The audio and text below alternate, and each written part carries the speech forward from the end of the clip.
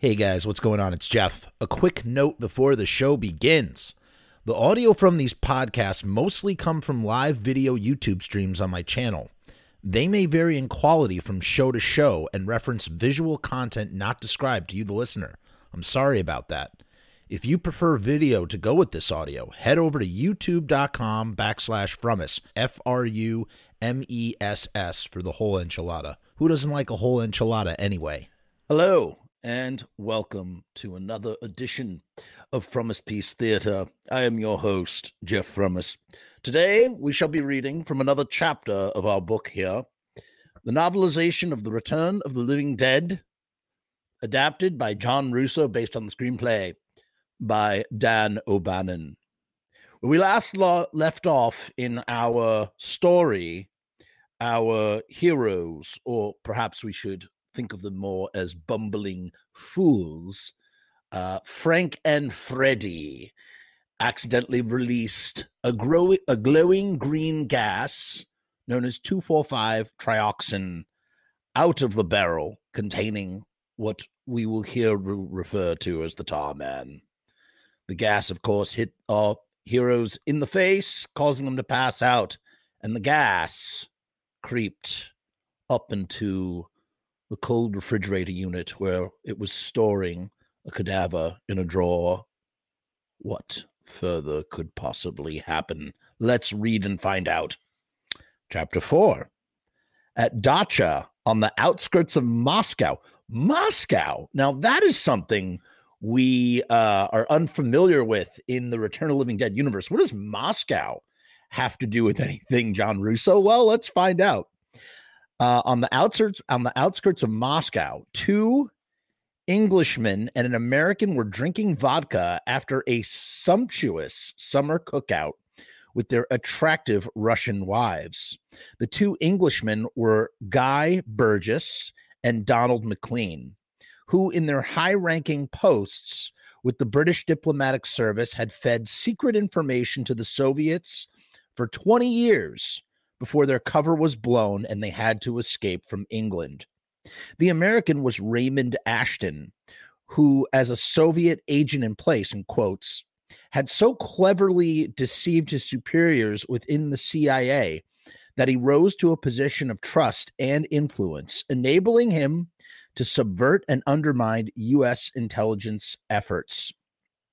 Over a 12-year career, during which time he was secretly in the employ of the KGB, he arranged for the arrest and execution of dozens of American agents operating undercover in communist bloc nations and carried out his devastating mission so skillfully that he was never suspected as a traitor.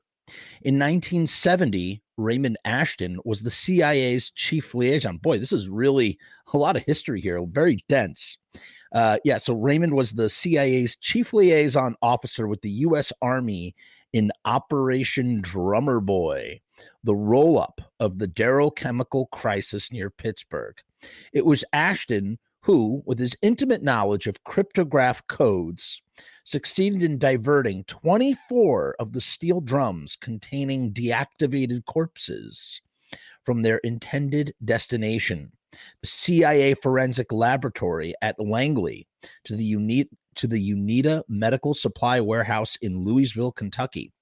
When the diversion was discovered by Ashton's military liaison, Colonel Peter Hoffman, Ashton killed off Hoffman and then fled from the United States to Canada and from Canada to Russia, where he was a welcomed hero and was awarded the Red Banner Order for outstanding patriotic services over many years. That's right.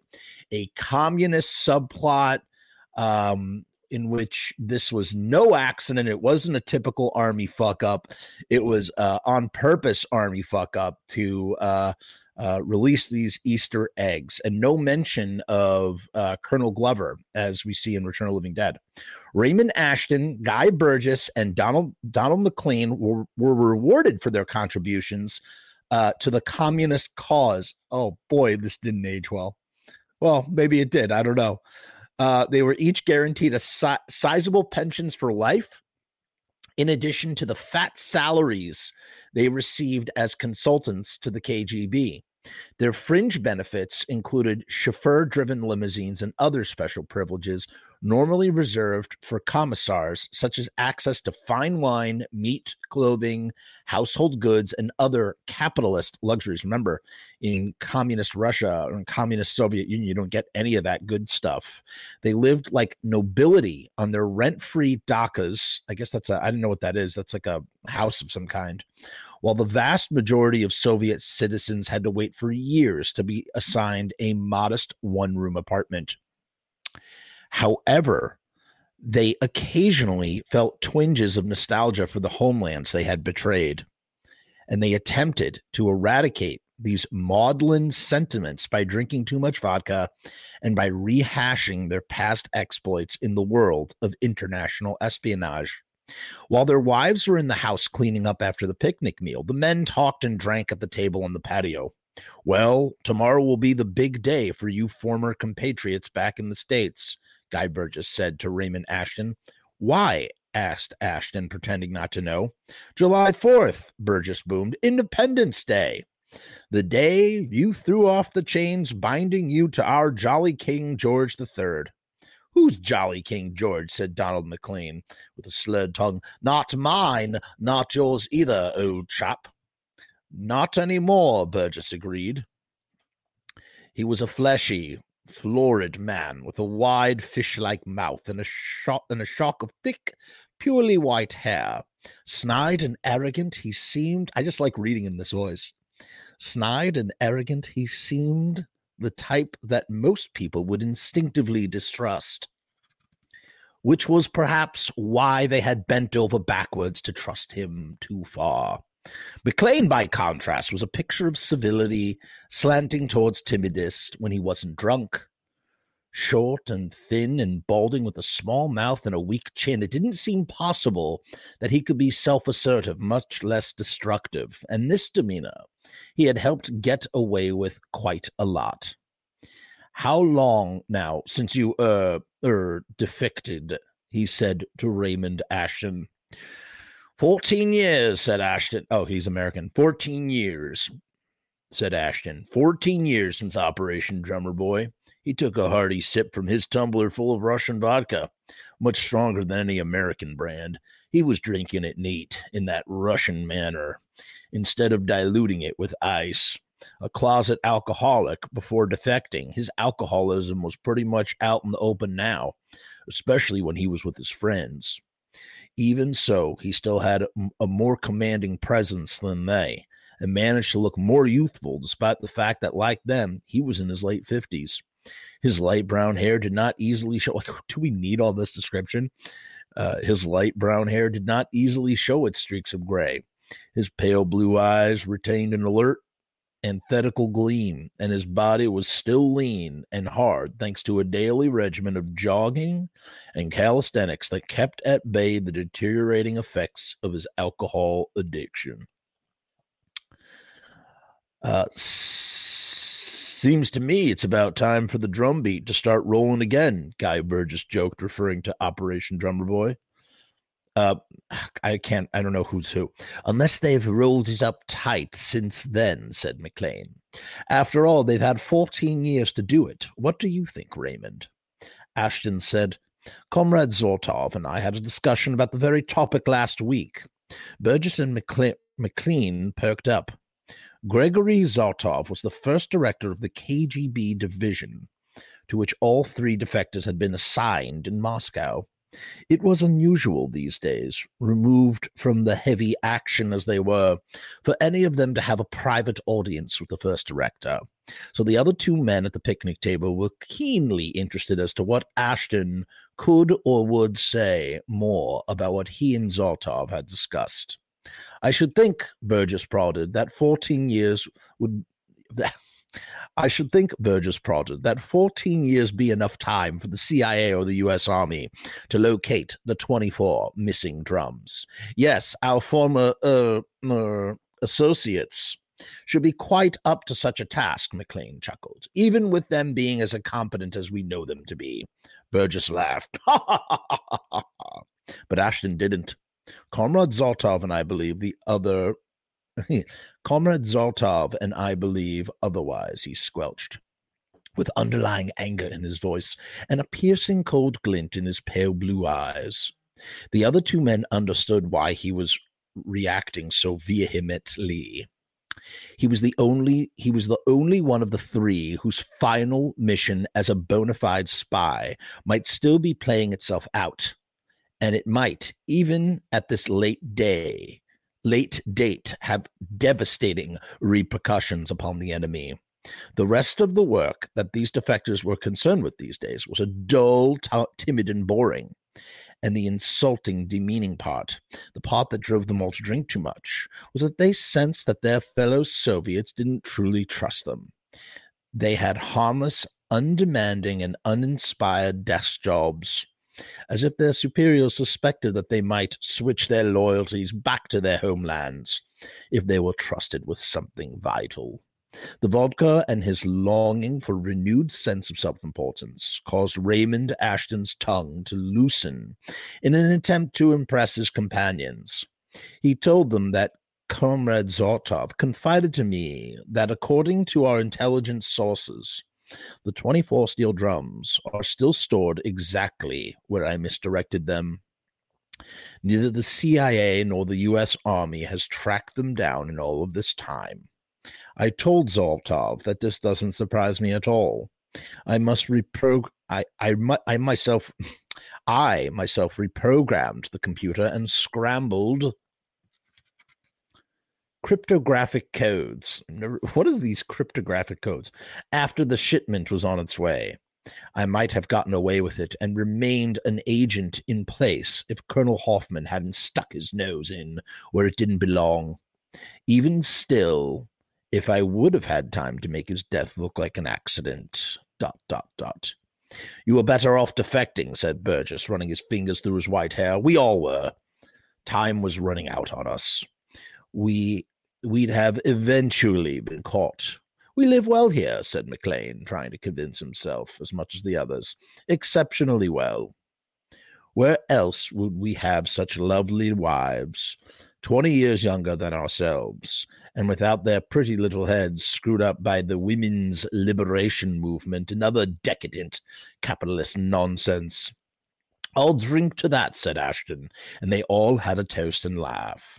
I still don't see, Burgess mused, how Zoltov could be so sure that those drums haven't been discovered. The CIA probably located them and got rid of them by now, safely decontaminated. They wouldn't want us to know, of course, so they probably planted a bit of disinformation in Zoltov is falling for it. Do you honestly believe that the first director is that stupid? Ashton sneered. I can disabuse you of that notion. 6 months ago, KGB agents in America serendipitously entered the warehouse of the medical supply company in Louisville. They inspected the drums and their contents. The corpses are still inside. Wait a minute. So they actually went KGB. I forgot this part. So 6 months ago, KGB agents in America entered the warehouse and snuck into the Unita Supply medical house. They inspected the drums and their contents. The corpses are still inside, but the drums are old, corroded, and ready to crack. It will happen again, McLean crowed, clapping Ashton on the shoulder in drunken glee. Yes, Burgess said, if what you say is true. It is, Ashton smirked. It is only a matter of time, and the terror will be loose upon our enemies once again. Okay, we'll go into chapter 5. So that was like the most ridiculous chapter. I remember reading that and just being like, what is this fucking, like, why did he have to add that? The only thing I could guess is maybe, I don't know if this is one of those like deals where you get paid for every, a dime for every word you write. And maybe he just, squeezed out an extra chapter of ridiculousness just so he could, make an extra buck. I can't blame him for that. Chapter 5. Tina Vitale hated riding in Suicide's ancient beat-up convertible, which stunk of cat shit even with the top down. Suicide and his mother lived in a claustrophobic slum apartment where they kept 23 cats at latest count, although the number was constantly increasing due to the birth rate and adoption of additional strays. Suicide blamed it on his mother. She just loves cats, can't turn them away, he said. And if that explained it, as if that explained it all quite logically. He never admitted that her fixation might be considered neurotic, even psychotic, probably because if she had to be committed to an insane asylum, no one would be around to cook and clean up for him. But it was all his mother's fault. Why didn't he allow the cats to ride en masse in his car? Sometimes he'd be cruising along with a dozen or so furry creatures for company, pissing and shitting, screwing and meowing all over the upholstery. Discourages the narcs from shaking me down was the only explanation that Tina had ever heard from Suicide, who was an addict and a pusher. Tina wished her friends would have just let her go to see Freddie all by herself. Then she immediately felt guilty for not wanting them around. But more and more, they seemed weird to her and immature. They wouldn't have forced themselves on her, she thought, if they had sufficient couth. She would have traveled to the UNITA warehouse in a nice clean bus, but here she was, crammed in the back seat of a stinky convertible with Scuzz, Legs, and Chuck. Suicide, Meat, and Casey were all in the front.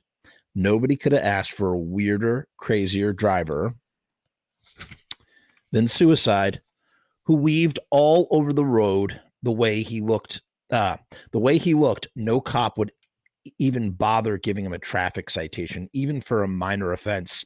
They just gun him down on sight. His skull had been shaved and then allowed to grow for about a week till it was covered with a uniform growth of stubble about 1/8 of an inch long. He looked like a lumpy coconut with a flattened nose and black, rotten teeth, and he was wearing a studded dog collar around his scrawny neck.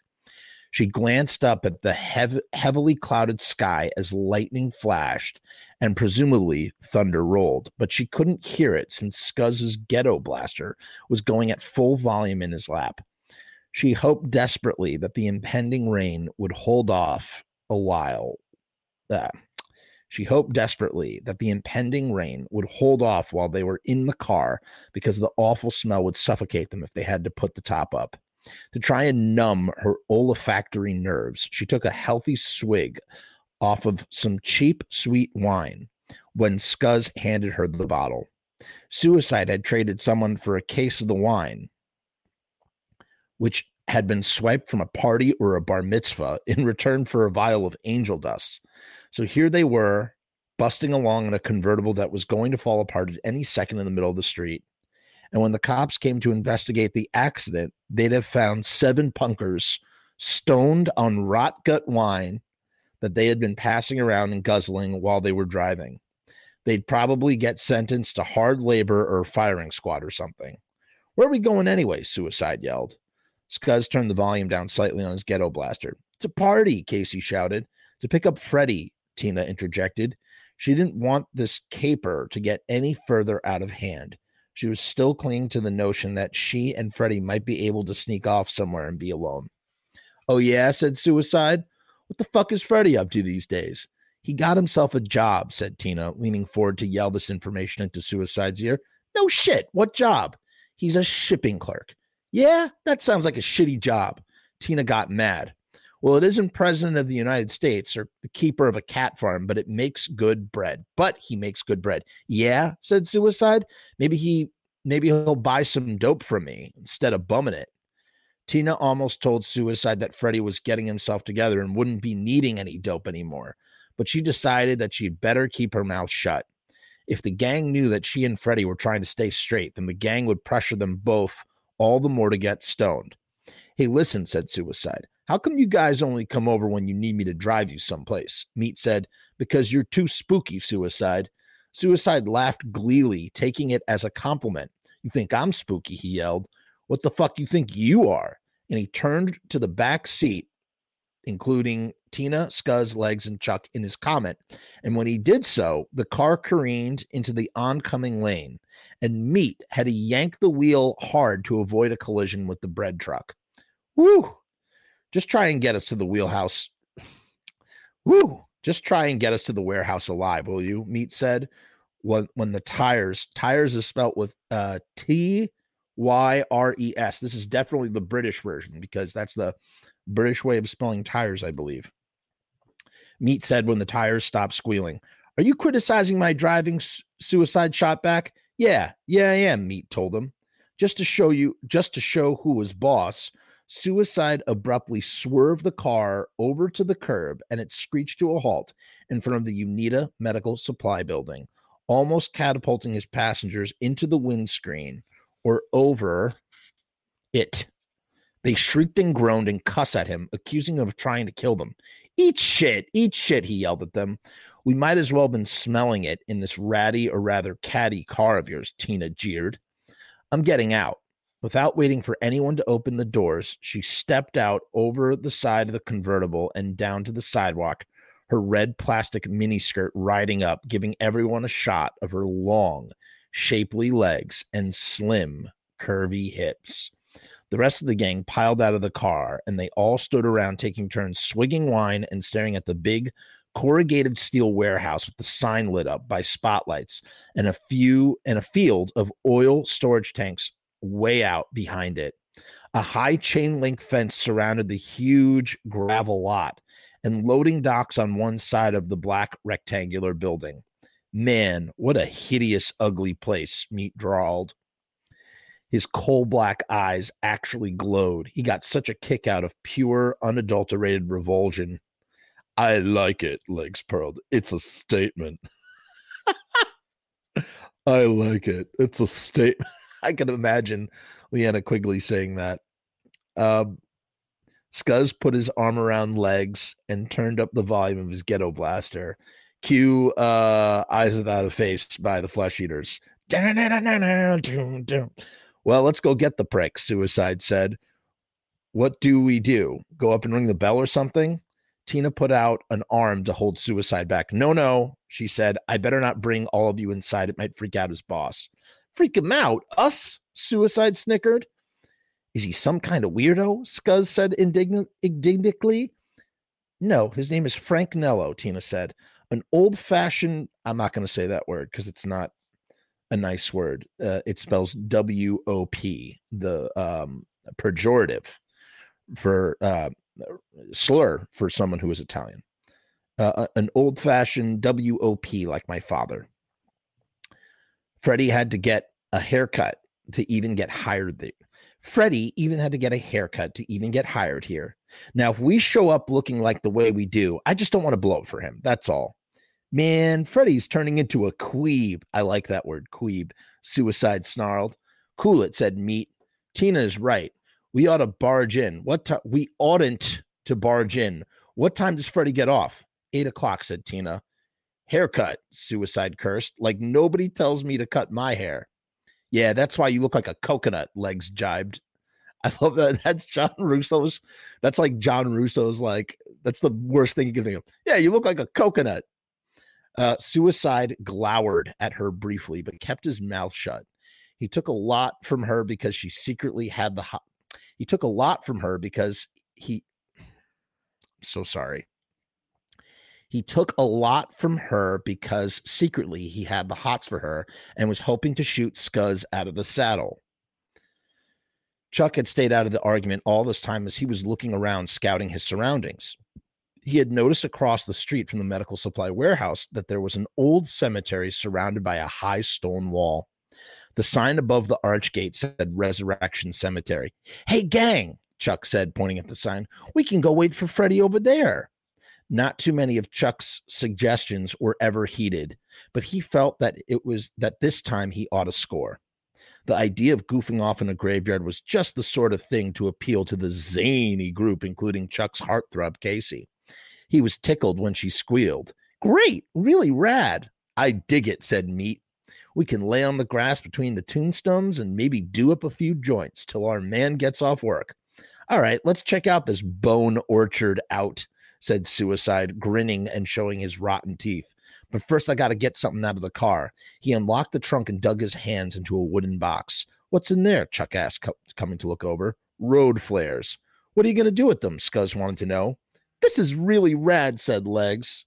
I've always wanted to, defile one. She pointed at the cemetery.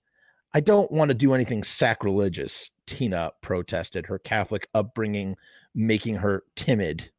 Also, her memories of how ghastly Sunshine had looked in death were so vivid, she could almost picture him, or corpses who looked like him, becoming angry at her and other grave defilers and coming back from the dead to seek vengeance. Come on, babe. Dead folks can't hurt you, said Meat, putting his arm around Tina. I kind of dig graveyards. They're free of malice, real peaceful. The dead folks ain't scheming and dreaming and conniving anymore. They ain't going to rip us off. We ain't got nothing they need except your brains. Tina had admitted there was a certain folksy wisdom in what Meat had to say, but she still felt pretty leery as she and the rest of the gang trapezed under the wide stone arch of the Resurrection Cemetery. She wished Scuzz would have had the decency to turn down the volume of the new wave music, that old new wave music, in his jukebox, but it was his ghetto blaster, but it was still blasting. He and Legs were both undulating their hips in a sexy, jerky dance as they approached the looming tombstones. It was truly an old cemetery. In fact, it was overcrowded, even if none of the guests were complaining. The gravestones and monuments seemed to be piled shoulder to shoulder, jostling each other for elbow room. Interspersed were numerous above-ground crypts, like little stone houses, some relatively plain and some utterly ornate. This place is a stroke, Suicide giggled, gesturing mad with a fistful of road flares. Scuzz cranked the volume on his ghetto blaster up even higher, and the new wave beat pounded out over the graveyard, echoing from the monuments. Legs started laughing and screaming like a banshee as she skipped and cavorted on top of somebody's grave, dancing and dodging around a huge headstone carved in the shape of a crucifix. Lightning flashed and thunder rumbled. Tina nervously stole a peek at her Mickey Mouse watch with the red plastic band that matched her miniskirt. Although it was only 7 o'clock, the sky was already fairly dark due to the approaching storm. That terrifies me, by the way. Like this sort of like description stuff is very scary to me. Still an hour to go before Freddie was supposed to meet Tina. She wished that the rain would pour down right now in buckets. If it did, then she'd have an excuse to run out of the cemetery without the gang teasing her any more than calling her a chicken. She just wanted to be with Freddie, and it didn't seem to be too much to ask. He was the only one who understood her. She loved him and missed him and wanted to be in his arms without anyone else around to spoiling it. So that is chapters 4 and 5 of Return of the Living Dead. I'm sorry about my reading. It's hard with this tiny print and the strange phrasing. Sometimes you just want to jump ahead or, sort of interpret the words in a sentence that makes more phonetical sense, flows better. But yeah, so you can see where this is like probably the biggest deviation from the movie is this like added subplot. And besides that, there's just like little things that are tweaked and switched around and whatnot. As I said, when I compound the movie on top of what I'm reading, like those descriptions about like the storm, they're very scary to me. When I think about the storm, when I think about the tombstones, I imagine the cemetery from the movie, I guess from time to time, it's actually sort of good. I usually always believe in reading the book first and then watching the movie. But here's a great example where watching the movie first and then reading the novelization gives you sort of like a really clear picture of who you're reading in the novelization, which is based on the movie anyway. So I guess my rule of thumb would be read the book first and then see the movie, unless you're reading a novelization and then obviously see the movie first and then read the book, if that makes any sense. So tune in next week for another probably two chapters, maybe, of Return of the Living Dead, the novelization. Thank you so much for joining me. Till next time, peace and hair grease.